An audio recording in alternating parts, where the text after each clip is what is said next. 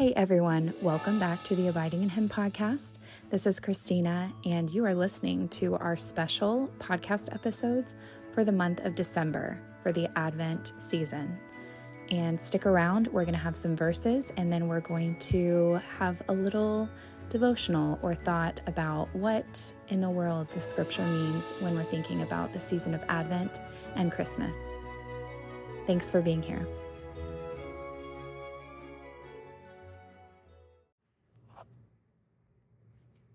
Galatians 4:4-6.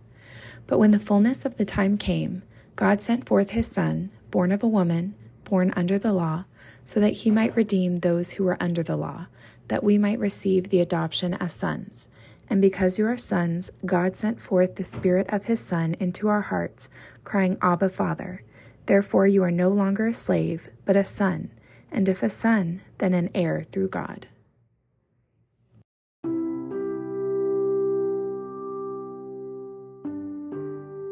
I love these verses. They're so good.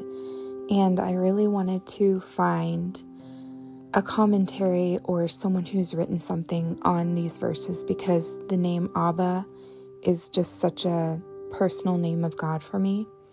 So I found this on the desiringgod.org website.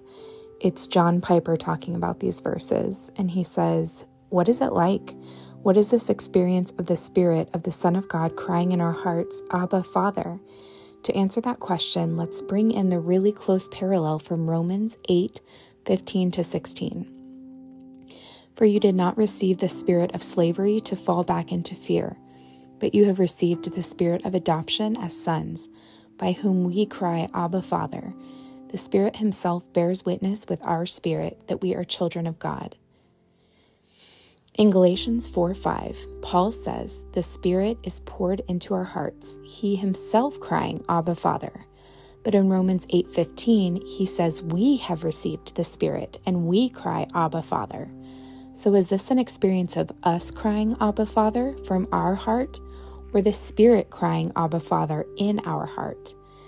And then Romans 8:16, the next verse, gives us the answer. The Spirit himself bears witness with our spirit that we are the children of God.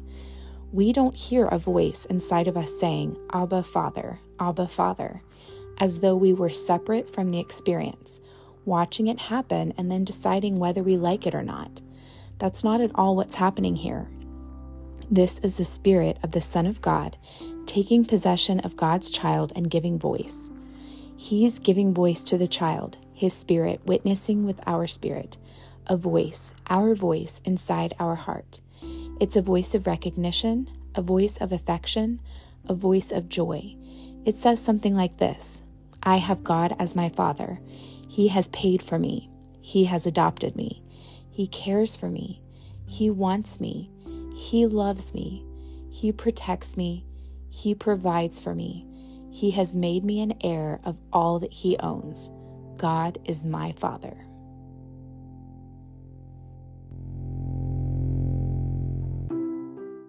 Thank you all so much for stopping by for these thoughts from today in the season of Advent, and I hope to see you back here tomorrow. Have a great day.